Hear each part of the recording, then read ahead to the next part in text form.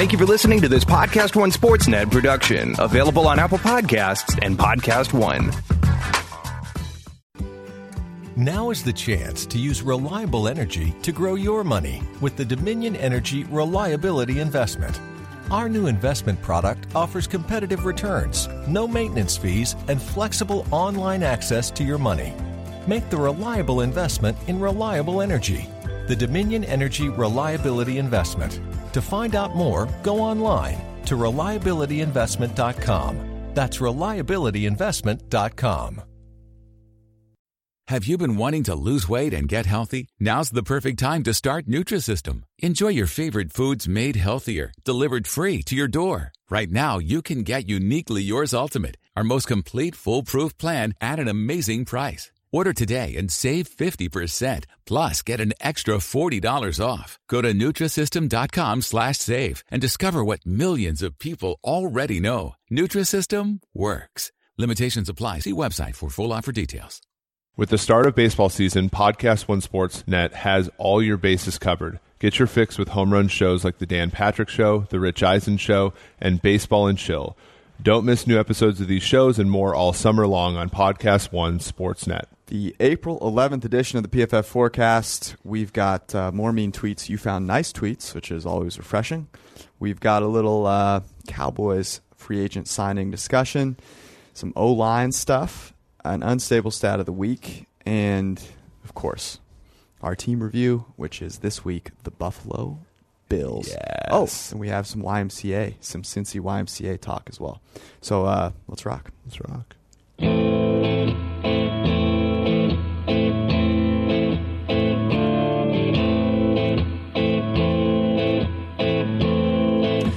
All right, mean tweets. You found nice ones. Yeah, I mean, we've done a good job on the podcast, I think, recently, especially you, having, turned a new leaf on life. However, WL Gasbara, you hack garbage. You can't do this game and say, I got nothing when a team comes up. I think referring to the over on the Bears. Mm-hmm. Just say Mitch improves and the Vikings line doesn't. Oh, an angry Bears fan. Yeah, I mean, I haven't heard one of those. My favorite are the people that are like, you guys are idiots because you think Mitch didn't play well last week. What about insanely fresh, referring to the Lions last week's team? It's simple. The games we gave the ball to carry on, we won and lost the other games. Even when we had a healthy Kerryon Johnson, he wouldn't get the ball enough, which has to change this season. I hope the Lions are listening.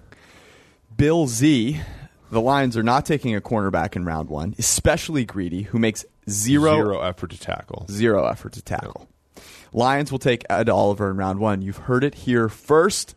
Ed Oliver, round one to the Lions. Bill Z, my source. No one, our colleague Aaron Block once tweeted out a picture of the Lions defensive line. I think they're pretty set there, right?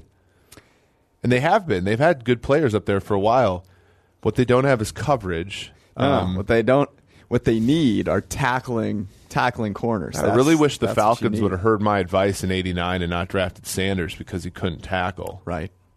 Speaking of corners, a lot was made of Byron Murphy being too slow to play zone corner.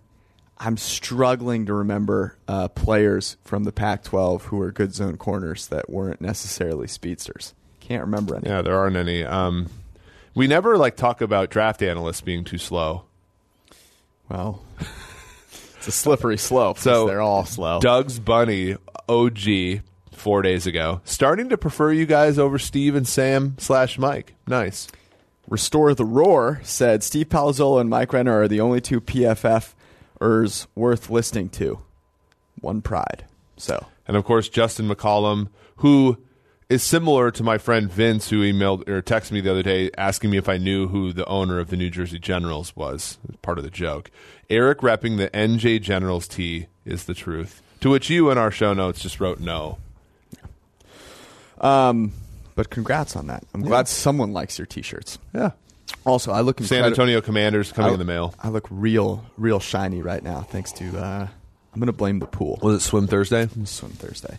Let's talk a little bit about O-linemen. The article, we've talked about this a couple of seasons now in a row, but the stability, the predictability from college to pro of O linemen, and sort of just from pro to pro. But there are some things that bring up. There are some questions about it, right? So you should go, if you haven't read the article, go check it out. ProFootballFocus.com. I think it came out maybe 10 days or so ago. But O linemen are tricky because there's only so many spots in the NFL to play O line, and it's sort of hard to know if a guy that hasn't played is worth a salt or not. Yeah, and our colleague Mike Renner, he had a very good tweet the other day. He was talking about true pass sets, and he was looking at basically defining it as 4+ pass rushers, straight quarterback drop, 7 yards or more, no play action, no screens, and took over 2 seconds for the quarterback to throw. And while these are hard cutoffs in our models, we certainly talk about when we look at a player's performance at the college level, we do regress for things like how often do they throw quickly, because I think we talked about this a lot. People, I think, understand what can change a model, but they overweight it, right? So we look at Pat Mahomes playing in the Big 12, and we say, well, he can't play the NFL because he's a Big 12 quarterback. Or Baker Mayfield, he can't play in the he can't play in the NFL. And it's like, well, no, you have to weigh you have to downgrade him, but properly. And so Mike looked at this and he said, okay, where do these guys grade on those plays? And it pops up, Reisner had 153 of those snaps. He graded a 92 in our system, which is the highest. Andre Dillard, a little shy of 90. Jonah Williams, about 80. Jawan Taylor, Cody Ford, a little lower. And this is exactly what we're sort of getting when we try to take these guys on the play level and simulate their rookie years in the NFL a bunch of times. We get sort of that same order, and it's a good thing. When we talk about trying to project to the next level, we have to take the previous data that we have and sort of rip out all the context and then apply context at the NFL level. And what we found is we've had some success in doing so. I mean, I thought it was interesting because Mike is a big proponent of Jonah Williams. And in that specific situation, it doesn't shine quite as bright for Jonah Williams, and that's exactly the type of thing that we are working to do. The tough thing is that people will overweight everything, as you said, and all you have to do is go watch Monday morning television during the football season, and all people are talking about is what just happened and what does that mean going forward. Or, what are these three highlight plays? What does that mean going forward, right? And none of those things are all that predictive. Most of them are actually not predictive at all. It's a waste of your time. It's complete noise. But yet it grabs, headlines and stuff like that. So that's one of the reasons that we think that Mr. Reisner is numero uno on the tackle list, and would take him over Jonah Williams. Despite the fact that we have disagreements in the building about who, I think, and some of the stuff, we were talking to Mike yesterday, and he was like, well, Jonah's playing all these players from Clemson, and sure.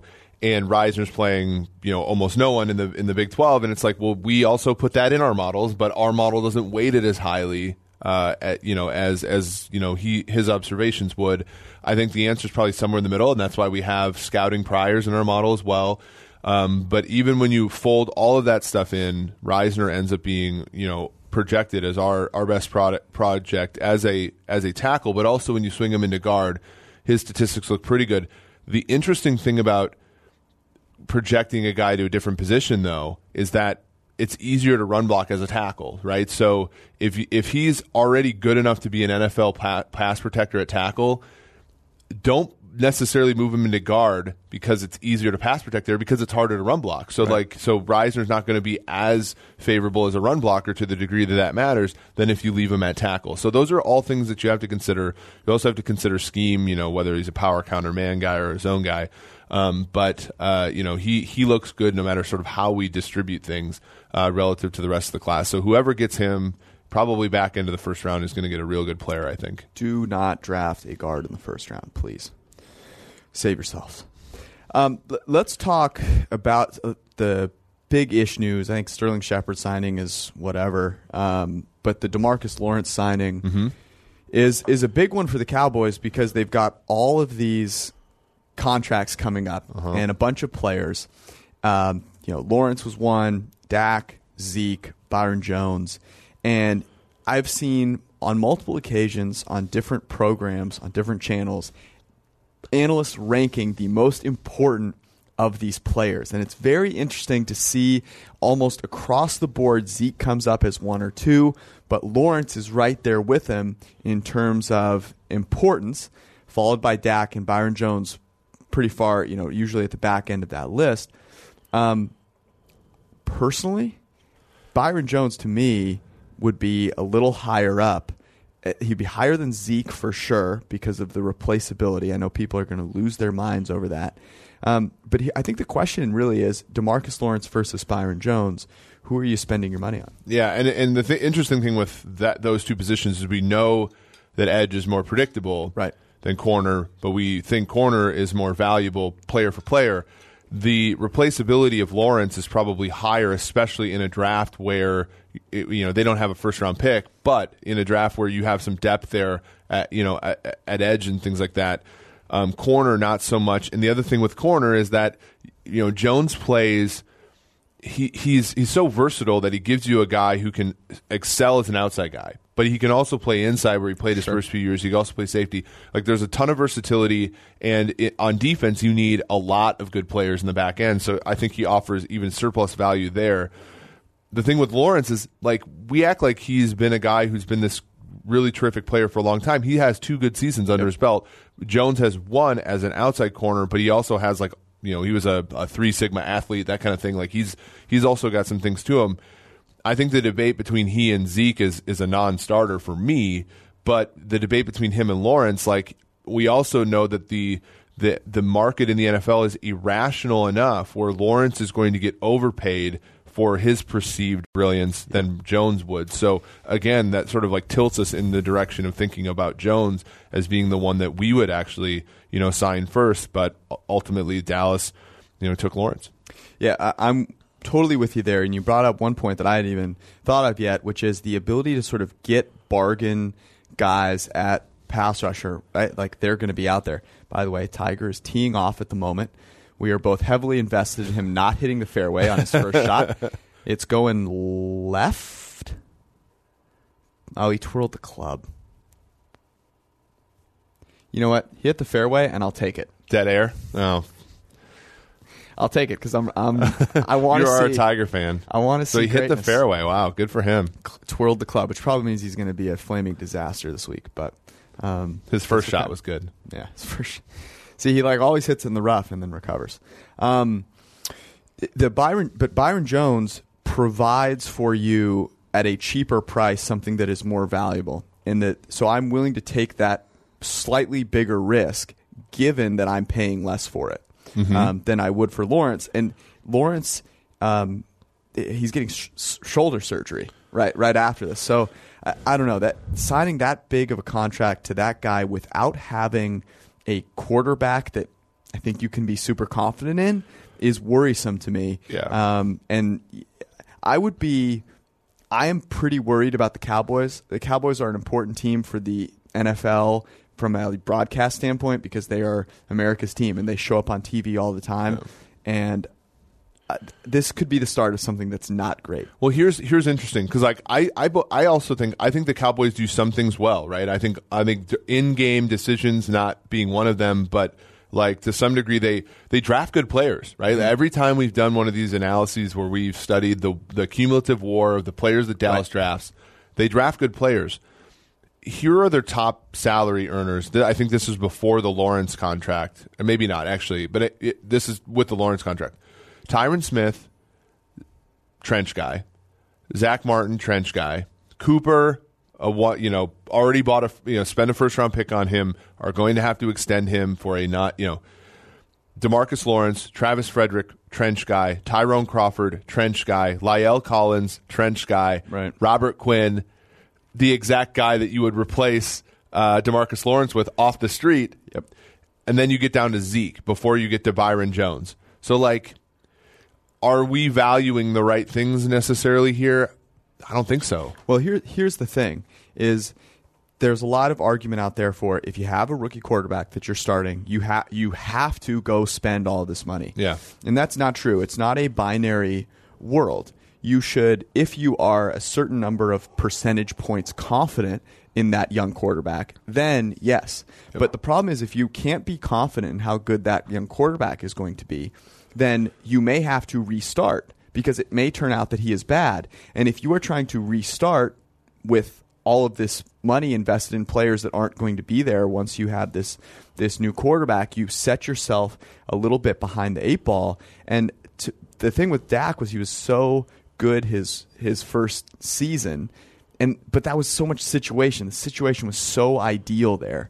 When the situation has not been ideal, he has been nowhere near as brilliant. So I think there's a misnomer that Zeke is like a catalyst for that situation that makes Dak a better quarterback, and I think there's a little bit of a misnomer that Amari Cooper is the savior there. I just want to say this for a second. So everyone says, oh, look, the Amari Cooper trade was great. People always just completely neglect the other side of things, which is if you don't trade for Amari Cooper, you may have a cleaner picture of Dak. You have a first-round pick, and your team may not make that run, which may cause you to tear things down. Yep. You may be looking at the Cowboys going with Lincoln Riley and Kyler Murray right now, making a totally drastic change in things. And now it looks like they're going to be saddled. They are going to invest heavily in this iteration of the Cowboys, which, by the way, they made it as far as they made it. They won 8 games out of 11 with Cooper, but I believe that their point differential was actually negative during that time. Like you're talking about. Again, like we talk about this with Seattle all the time, and we like the Seahawks too, but like we're talking about Seattle, when you're rewarded by variance for decisions that can be suboptimal, that's a positive feedback loop that can often cause disappointment in subsequent years. Yep. So I think like when you make a trade for Amari Cooper and it helps you win a Thanksgiving game against Washington with Colt McCoy by 8, you're like, oh, look, this is all the reinforcement we need. It's like, well, you won a Thanksgiving game against Colt McCoy by 8, right? It's like, who cares? I mean, you win a Thursday night game against New Orleans when New Orleans simply just doesn't play well, and it's mostly your defense that was terrific in that game. It's tough. It's tough because I don't know like necessarily if they are certainly like, are they learning from these things? Probably not, because the outcome ended up good for them despite the process. And I'm not saying that like all things are doom and gloom for the Cowboys. I just think it's important to look at the other side of things, to consider that just because one thing appears to be working out well so far does not totally mean that the other side of that distribution can't still come to fruition or couldn't have come to fruition. So Cowboys would be a super interesting team to watch. We talked about them for a while. Let's move on to Unstable Stat of the Week. It is brought to us by our good friends, our new sponsors, DraftJizz.com. All 22 eruptions for your all-day-long draft buzz. You want to enjoy the draft season, head to DraftJizz.com. Does that have to be cut out or no? I have no idea. We're going to see if the seeds of football teams are found on DraftJizz.com. I think it accurately sums up what pre-draft Twitter and I'm pretty TV sure I made up that like website while being pissed at somebody for being a DraftJizz.com proprietor on Twitter. Happens a lot. We're going to talk about throwing to open targets because this is actually a more stable component of accuracy relative to throwing into tight coverage. It's similar to the pressure clean situation in that one is a more controlled situation, right? If you're throwing to a guy that's open, you are worrying about making the throw. Into tight coverage, there are so many more things that can sort of go wrong. You're pressing. It's also a lower sample size. So it's important. Those get highlight reel they get put on highlight reels. They get talked about a lot. They're high leverage plays, so we care a lot about them. Exactly. They can change the way the game turns out, obviously. But they're not nearly as stable season to season. We have now 3 seasons worth of accuracy ball location data. So the most accurate quarterbacks, these are throws that are on the receiver's frame or perfectly in stride, hitting a guy perfectly in stride, throwing to open receivers. These are receivers with a step or more of separation. A really shocking list here. Drew Brees, Tom Brady, Phillip Rivers, Matt Ryan. Andy Dalton makes the list. Andy Dalton was good last year. He was. But here's the flip side of that. Most uncatchable throws throwing to open guys. Lamar Jackson, Josh Allen, Mitch Trubisky, Dak Prescott, Josh Rosen, Jared Goff, Jameis Winston, Alex Smith. So, there's another side to that coin. Yep. Obviously, not throwing catchable passes is a huge deterrent. There's a big jump between Jackson and Allen, and then a big jump between him and Trubisky, and then another jump between Trubisky and Prescott. So it's really those three, Jackson, Allen, and Trubisky, on their own tier. Jackson, almost 20% of his throws to open receivers were uncatchable. We're going to talk about the Bills here in a second, but I think one of the big things with Josh Allen, obviously, is the idea that he was successful in Buffalo, and it might be worth pumping the brakes a little bit. Yeah, we've been getting tweets and things like that about last year's quarterback class, and folks being like, "Well, how are you guys responding to being wrong about Allen? How are you? Well, how are you responding to it? And there's an interesting aspect to it, like when we talk, looking at the EPA per play for Buffalo. Offensively, they were 31st, 31st in passing. But they improved with Allen on the field. They were just 25th in those games that he started, and 22nd in passing offense EPA. A lot of that has to do with him running. We know scrambles are very effective when they happen, but the idea that Allen is this sort of brilliant, he proved everybody wrong. Hey, Jalen Ramsey, do you still think I'm whack? Kind of thing. Right. It's 1983 called. They want your passing statistics back. I mean, less than 53% completion, more interceptions and touchdowns. That's just simply not going to cut it in right now. I think Josh Allen still, to me, comps to Jake Locker, and probably worse, to be honest with you.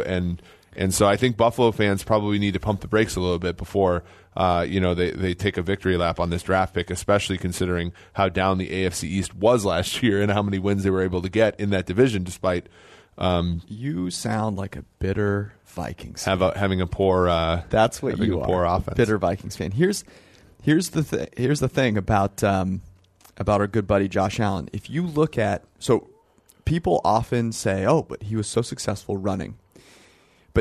Runs and sacks are often pulled apart, and that should not be the case. So if you actually just look at all of his, if you just say, okay, let's lump sacks in there. We're not, all the times that he held onto the ball instead of throwing it, they were drastically negative EPA per play. 3.3 yards per play, which is not going to get it done in the NFL. So it is an interesting way to look at it. If I pull out sacks here, which I can do, it's just not representative of what the play truly is, right? Because there are so many times that you scramble, and the scramble actually turns into a sack, and so it just gets thrown out of the sample set. Obviously, if you throw those out, you get closer to 7 yards per play, and you're like, oh, that's great, right? He's fantastic. He's great back there, positive EPA per play, but sacks are a huge part of the game, often get thrown out. Yeah, and there are some refrains. Buffalo did not have good receiving cores last year. Robert Foster was undrafted. He ended up being one of their key components. But at the same time, they ran the ball a lot. They did a lot of design quarterback runs specifically because Josh Allen's inaccurate. There are going to be games where this game script is not in their favor, right? So, and Allen's going to have to drop back and throw the ball on 3rd down and long, and I just don't think necessarily he, has the goods to do that. And when you look at the Bills right now, lined over under at 6. Last year it opened at 7, was bet down to 6. They ended up being able to push that. Looking at it now at 6, I think there's going to be a lot of fanfare for the over, right? And there's going to be a ton. When we look at their games, we have them favored or kind of put a pick 'em in 3 of those games. And so, and there are some games where against Cincinnati and Denver where it's basically a half point on each side. Baltimore at home, New York Jets at home, Miami at home, at Miami, at New York Jets, at Giants. Those are all winnable games. But ultimately, if we simulate this thing, we have Buffalo at under 6 wins. Not by a ton, not a bettable amount, but we're not as favorable because of those quarterback accuracy issues, because of how noisy we know running is, and how much I think people are down on Miami. People are probably not as far up on the Jets as they should be, and I think New England obviously is here for a while. So again, like we probably would put Buffalo, as much as they're going to hate us, last place in that division going into next year.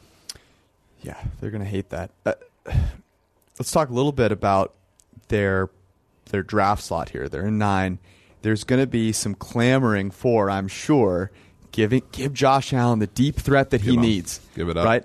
The issue with that is when a guy is missing open receivers almost 20% of the time, you might be better off turning to a different area of need. Yes. And so I think Byron Murphy, who we've had mocked there, we just talked about, right, who has excellent zone skills. He is a potential, multi-year starter for you at corner. You've already got Tre'Davious White, who we're going to talk about here in a second, has had one good year, an example of instability of coverage, was not great last year. But if you can build a backbone of coverage, of stopping the pass, you can be a little more successful given that your offense is not going to be putting up 30 a game. Yeah, and that's exactly true, right? And the Bills have been good. So this again shows you we talk about stability of coverage, but also the impact of defense. The Buffalo Bills a season ago were 4th in total EPA allowed defensively, negative .07 EPA per play. 9th in rushing EPA allowed, 4th in passing. Like the most important thing a defense can do, they were good at it. And yet because of, the offense's struggles, because of, issues with turning the football over, all those sorts of things, they were 6 and 10. When I don't understand how you can have such a successful first-round quarterback pick and be 31st in EPA per play on passing plays, and that includes scrambles, that includes sacks. They're 28th in rushing. So, despite having great coverage, they were still a below-average team. But if you look at Tre'Davious White, for example, so and our colleague Sam was on with Minnesota radio talking about Xavier Rhodes and how Vikings fans think he's elite and they're pissed, mad about his grades and stuff. White provides another anecdote in this realm. Last season, 2017, in coverage, he had a 90.1 grade. He had 4 interceptions. He had 13 pass breakups. His quarterback rating allowed was 65.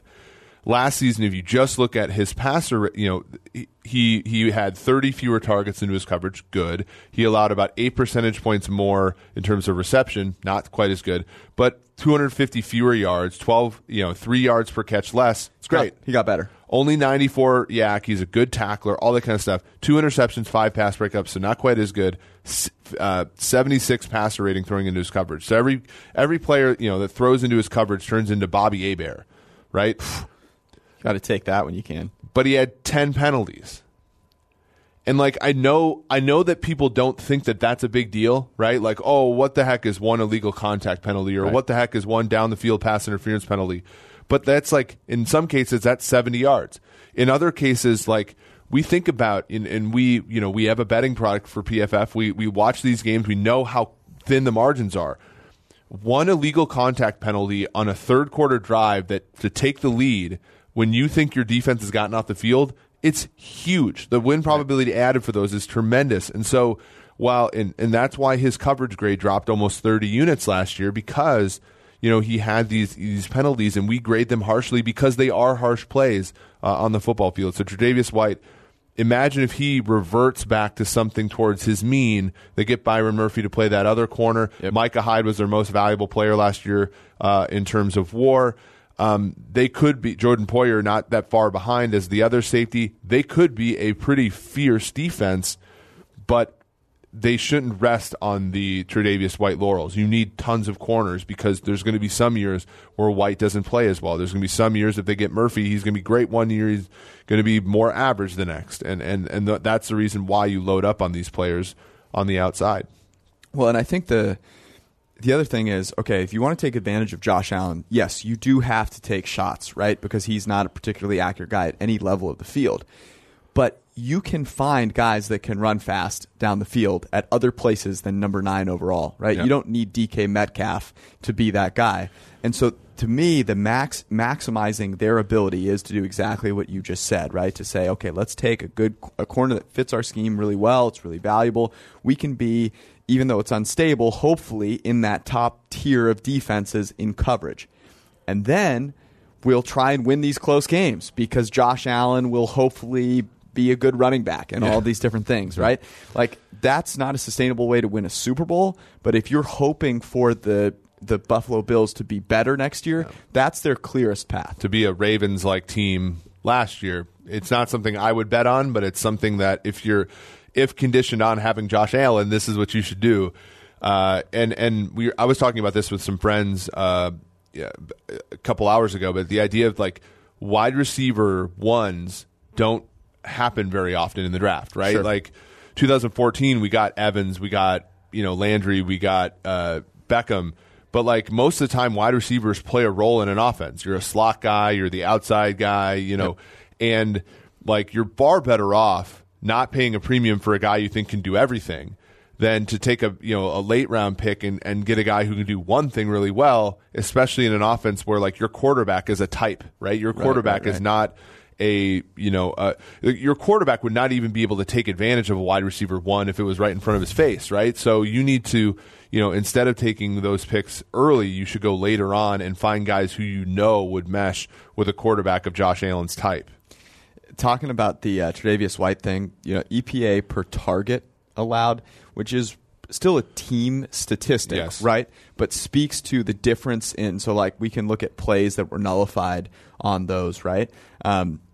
In 2017, it was a negative EPA per play to target Tre'Davious White on average, and in 2018, it was massively positive, 0.132 per target, which is a lot, and obviously interceptions play a role in that. But even if you take out interceptions, which are huge plays, EPA per play allowed on targets in Tre'Davious White's coverage doubled from 2017 to 2018. So he is a great example of the variance in coverage. Maybe he was playing a little nicked up, who knows, but getting Byron Murphy on the other side would be something that, and this is an example of something where we don't think that Tre'Davious White's a bad player. Right. We just think he did not grade as well one year, and so he's probably not nearly as good as he was in 17, and he's probably not as poor as he graded in 18. He's somewhere in between, and that's, again, why you have to take these things. We're measuring performance to the degree that we observe it, and and we do our best to sort of project forward. But I would say he's a pretty good corner, especially in that scheme. But you're not going to get 2017 out of him every single year. All right, let's talk about Josh Allen here for a second. Of that rookie class was a solid ways behind Baker Mayfield, obviously, in terms of wins above replacement, a solid ways behind Sam Darnold, and even behind Lamar Jackson. The only guy that he was actually better than was Josh Rosen. And to back that up, I'm going to tell you two metrics that are stable and where he ranked, and two that are unstable and where he ranked. So the two that are stable, grade from a clean pocket, and avoiding negatively graded throws, right? Those are the two most stable things we have from a quarterback standpoint. He was 30th of 35 in grade from a clean pocket. He was 32nd of 35 in avoiding negatively graded throws, right? Those are characteristics of a quarterback that are sticky, that are consistent, that do a good job of telling you really what this quarterback is. From a throwing standpoint, those include, right, sacks and all those different things. There's not passer rating. So bottom 5 of the league in those two things. Two data points that are unstable, meaning they're subject to wide swings from season to season. Grade under pressure and positively graded plays. You have the runs too. You have the runs. So grade under pressure, 13th out of 35. Positive play grade rate, 8th. 27-ish%, right? That's what you're looking at there. So like he was on the upper end of variance there. It could actually get worse. His positively graded drop back rate, is similar to Drew Brees' and Patrick Mahomes. Like, I mean, you're talking about, And again, like we know that those things regress. The difference is that Mahomes and Breeze are top 2 in avoiding negatively great throws. So the thing about it is as you said, it could get worse. Yep. And I know Bills fans will refrain and say, maybe it's something about him. Maybe he's sturdy and like he can be good from a muddy pocket because he's got all these traits. And we know like year after year after year, people say this about every quarterback who happens to be popping up there, and year after year after year, it ends up being wrong. So, are we going to bet the Bills under right now? I mean, and here's the thing: is we said this about Josh Allen coming out of college, right? So his issue was accuracy. He and Lamar Jackson, uncatchable throw rate through the roof. Yep. Josh Allen's uncatchable throw rate last in the NFL, right? The worst. Last in the NFL in terms of the highest uncatchable throw rate, right? Ranked last. So, like, accuracy is just not something you're teaching at the NFL level, and that's the unfortunate component of taking a guy like Josh Allen. You can certainly win in a season with him, right? You can have one of these high variance seasons. You can have him chucking it deep a ton, taking a ton of shots, and hoping to be on the right side of variance over the course of a season. But it's not a sustainable thing, right? Can I give you a blast from the past? Sure. So in 1993, Drew Bledsoe was picked first by the New England Patriots, and Rick Mirer was picked second by the Seattle Seahawks. And Bledsoe, as a rookie, like his statistics were not like he was under 50% completion, similar touchdown to interception ratio, and I think he was like 5-7 as a starter. And but the Patriots did a lot of NFL things. Like they made him do what he was going to do as an NFL passer. And Rick Mirer, on the other hand, played for a Seahawks team that had a really good defense, had a good running game, and he was a pretty good scrambler. He averaged 5 yards a carry, all that kind of stuff. And so the narrative was always like, well, Rick Mirer, I mean, like look at him, he's going to eclipse a lot of like the expectations. And we never graded 1993, but I would almost venture to guess that we would have had this similar refrains about him. And then so Mirer, ended up flaming out. Ended up, I think he lasted 3.5 seasons in Seattle. Ended up going to Chicago. Had a basically like a backup career after that. And Bledsoe, of course, was a Pro Bowler by year 2, making the playoffs and all that kind of stuff. Because again, like one season's worth of data, especially when expectations are low. The 1992 Seattle Seahawks were like 2-14. They had terrible quarterbacks. Guy comes in, is like, okay, this looks great. And it's like, well, you had a really good defense. You had kind of an easy schedule, all this kind of stuff. And it's like, let's wait till year 2. Let's look at for these stable statistics to start to emerge as the emerging properties of a player, rather than just like after year 1 declaring victory for going 6-10. I'm declaring victory. That's what it amounts to. Anything else on the Bills? Well, I mean, last season we were 1-3-1 picking their games. Can I briefly lament? So our first pick for the Bills was over 40.5 at Minnesota. God. I remember you and I being like, God, are the Bills going to be good enough to get this thing over 40? Bills were up 27-0 at halftime. I think the game ended 27-6, and so we did not get that over. We had them plus 10 at Houston in a game they should have won if Nate Peterman doesn't throw a pick 6 to lose the game.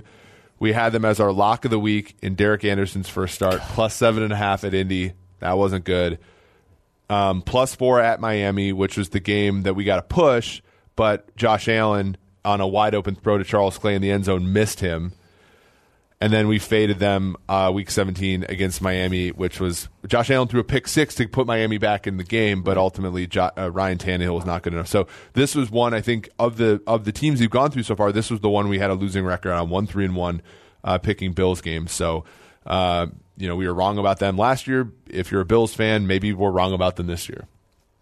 Could happen. I remember taking Buffalo in the Super Contest against the Vikings and being like, wow, thank God. Glad I got one right. Yeah. That was I think the biggest upset in league in like while we've been tracking lines. Plus 17.5 was and then winning that game outright was a pretty big stunner. Well, that's why you guarantee $84 million. Let's move on to the Cincinnati Why segment. I have 2 stories here that are gym related, and neither of them actually took place at the Cincinnati YMCA. They're both remote locations. Okay. And I'm curious your thoughts on this. So the first is the steam room etiquette. You and I both like the steam room. Mm-hmm. I was in D.C., and I was at Equinox there. Equinox. I can't speak today. It's probably Tiger. It's got you all flustered. So their steam room's huge. It's massive. You walk in there and you can't see the corners of it. So it seems pretty crowded. I walk in, I sit down, and you hear deep breathing, grunting. I'm like, what is going on? A dude is doing yoga in the corner of the steam room. That's a little much, right? Even the steam room's big. He was fully stretching out. He was doing different things. He was in downward dog at one point. Bit much. So my first thing would be please, if you're gonna go to the steam room, just close your eyes and shut up. I think unless it's your own steam room at home, you are not allowed to do push-ups, sit-ups, yoga, downward facing dog, any of those things in a public steam room. That's why they have hot yoga, right? Isn't that why they made point. Hot yoga? Yes. This is funny because there was an article where someone interviewed Jack Dorsey, and it was what are the 11 things that you do? You should go read it because it's absolutely comical. But one of the things he talks about are these 2 saunas that he has at his home, and he goes from sauna to ice bath and back and forth. And basically, the guy doesn't work. Yeah. He just does random weird things. But if you're Jack Dorsey and you have a sauna at home, do whatever the heck you want in your sauna at home. Just don't do it. Just don't post it on Medium. No one cares. No one cares. Okay, now here's the other story I have, which I think we may be onto something here. So I'm in the gym at my apartment. Okay. And I'm warming up. I'm riding the bike. A couple comes in and starts jogging in front of me, and so I'm not really paying attention. But they turn the audio up on the TVs, so I can hear the TV. So all of a sudden I look up. The TVs are on these shows about obese people, and it's chronicling their desire to get some surgery or whatever. Mm-hmm. But it's really graphic. You see these massive humans, God bless them, whatever. They clearly have diseases, right? I mean, they're huge, right? They're 1,000-pound people. So what about a gym where you just set the TVs to always play replays of these shows as motivation? I'm not thank God, in danger of becoming massively obese, but I was extra motivated whenever I happened to look up and see the screen. So I'm pushing a little bit harder every time I do something. Okay, but given our line of work, what if we, in film rooms around the NFL, posted on loops teams running the ball in second and long, and then the third down condition they end up in? You've as taken a result, this to the next level. What if we just apply this everywhere? What if we you know how those I remember this from Boy Meets World back in the day where Eric Matthews was listening to a weight loss tape and he's you don't have to be afraid of food and all this kind of stuff. Yeah. What if we in NFL rooms just had teams going for it on fourth down up on the screen and making it and being look, fourth down has no control over you. It's okay. I think it's great. The only thing I wasn't sure about was the couple that came in, God bless them, were a little...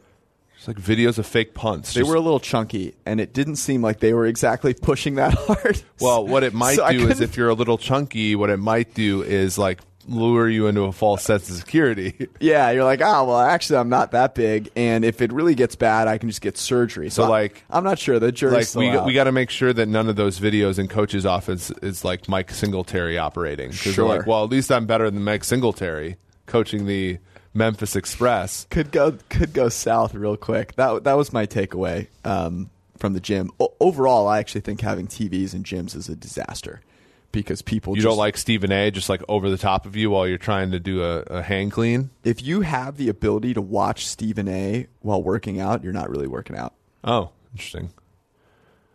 Yeah, that's probably fair. It's my take.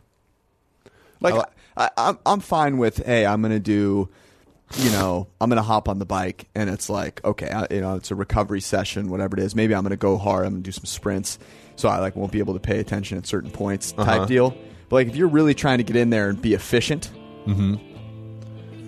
Yeah. I mean, my favorite thing to do at the gym is to, run and watch an old football game on YouTube. Right, you're welcome. Yeah. Get you out of that zone. All right, that's what we've got. Next week, we're gonna have to find a time to do this remotely because we're actually going to be traveling. I thought we were going to be traveling this week.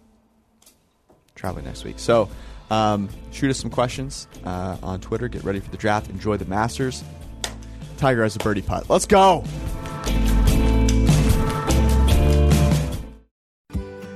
Now is the chance to use reliable energy to grow your money with the Dominion Energy Reliability Investment. Our new investment product offers competitive returns, no maintenance fees, and flexible online access to your money. Make the reliable investment in reliable energy. The Dominion Energy Reliability Investment. To find out more, go online to reliabilityinvestment.com. That's reliabilityinvestment.com. Have you been wanting to lose weight and get healthy? Now's the perfect time to start Nutrisystem. Enjoy your favorite foods made healthier, delivered free to your door. Right now, you can get Uniquely Yours Ultimate, our most complete foolproof plan at an amazing price. Order today and save 50%, plus get an extra $40 off. Go to Nutrisystem.com/save and discover what millions of people already know. Nutrisystem works. Limitations apply. See website for full offer details.